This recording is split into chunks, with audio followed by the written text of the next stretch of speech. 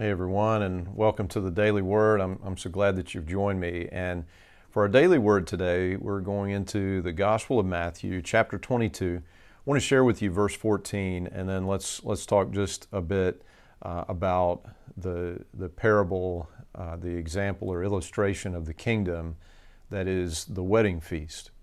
Jesus says here in verse 14, "Many are called, for many are called, but few are chosen."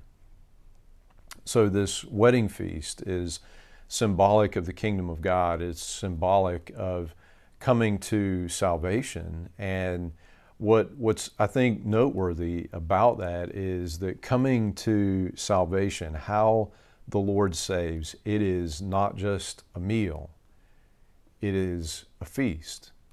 And that says something about the outpouring of the grace of God, how He saves us in Jesus to the uttermost. And then would you see also in this illustration of the kingdom that those who are invited first are the Jews. Those folks represent the Jews, and those are folks that were expected to be invited.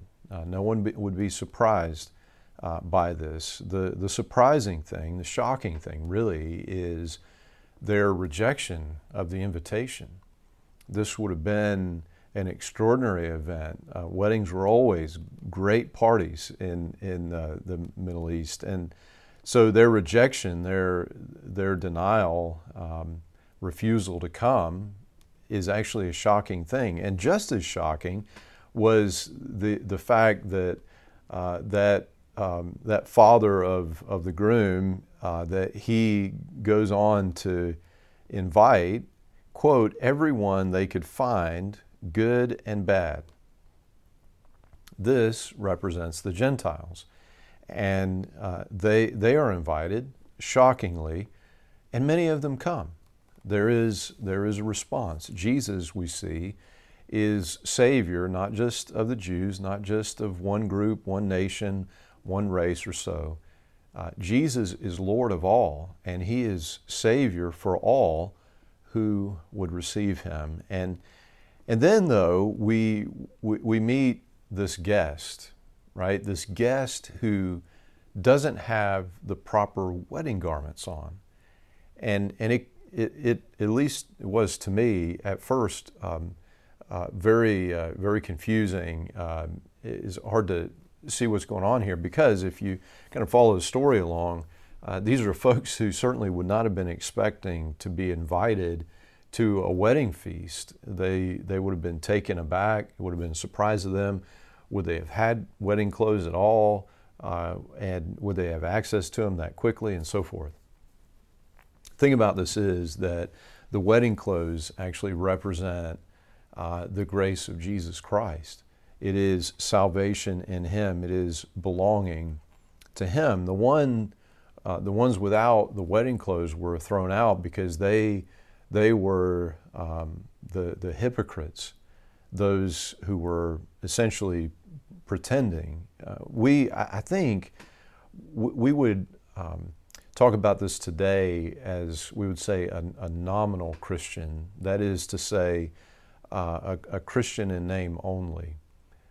This is someone who maybe says the right things, maybe says that they believe the right things, maybe even comes to church sometimes, and yet they do not belong to Jesus. They are not truly His.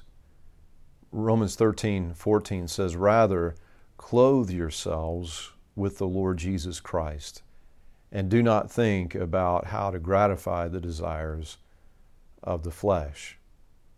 So when Jesus says here, "Many are called, but few are chosen," this, again, I think can be a confusing thing, difficult to understand, but that many are called is a declaration of the free offer of the gospel.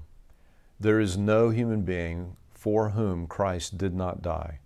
There is no human being who is not welcome at the gospel feast. Few are chosen is the fact that few actually become His, actually belong to Jesus Christ. Jesus says we we can't hold on to our lives and give ourselves to Jesus Christ to receive a new life from Him. That we must, in fact, deny ourselves, surrender ourselves, bend the knee to Jesus as Lord, take up our cross, and follow Jesus. It is not a demand and an expectation for perfection, but it is a demand for surrender, for devotion, for actually putting on Christ to where we would say with the Apostle Paul, it's no longer I who live, but Christ who lives in me. That we live by faith. We've received the gospel by faith, and we see that faith expressing itself in love for God, in humility before Him, in obedience to Him, in devotion to Him. And so, friends, let us therefore examine our lives and our hearts to be sure that we are not at the wedding feast without the wedding garments on. That is, that we have received the grace of Jesus, His imputed righteousness, that is, the righteousness we receive because of Christ. He takes our record of sin and He clothes us in His record of righteousness. But not only that we receive not only His imputed righteousness, but also His transforming grace, that we've yielded to Him, that we're being transformed by the renewing of our minds and not conformed to the pattern of this world, that we have denied ourselves, we've surrendered, given our lives to Jesus Christ, and we have determined that we are His and His forever. And may it be so in His most holy and precious name. Amen.